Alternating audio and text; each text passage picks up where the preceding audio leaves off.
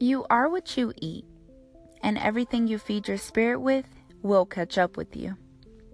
Protect yourself, your love, your soul, and who you surround yourselves with. In order to change yourself, you have to change your mindset and be ready for everything that comes with that change. Sometimes you have to flee from the appearance of all evil. For me, I let go of social media, the love of money, secular music, and friendships. I never understood what they meant when they said birds of a feather flock together.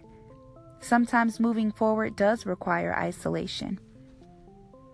As hard as it was, I knew it was necessary to redirect my path to Christ.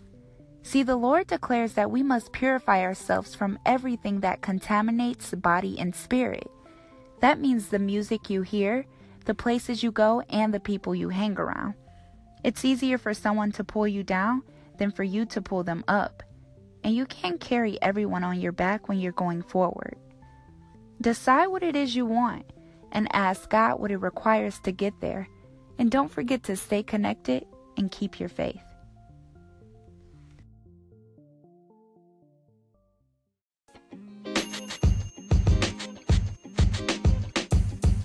The podcast you just heard was recorded with Anchor. If you want to make your own, download the Android or iOS app completely free from anchor.fm/podcast. That's anchor.fm/podcast.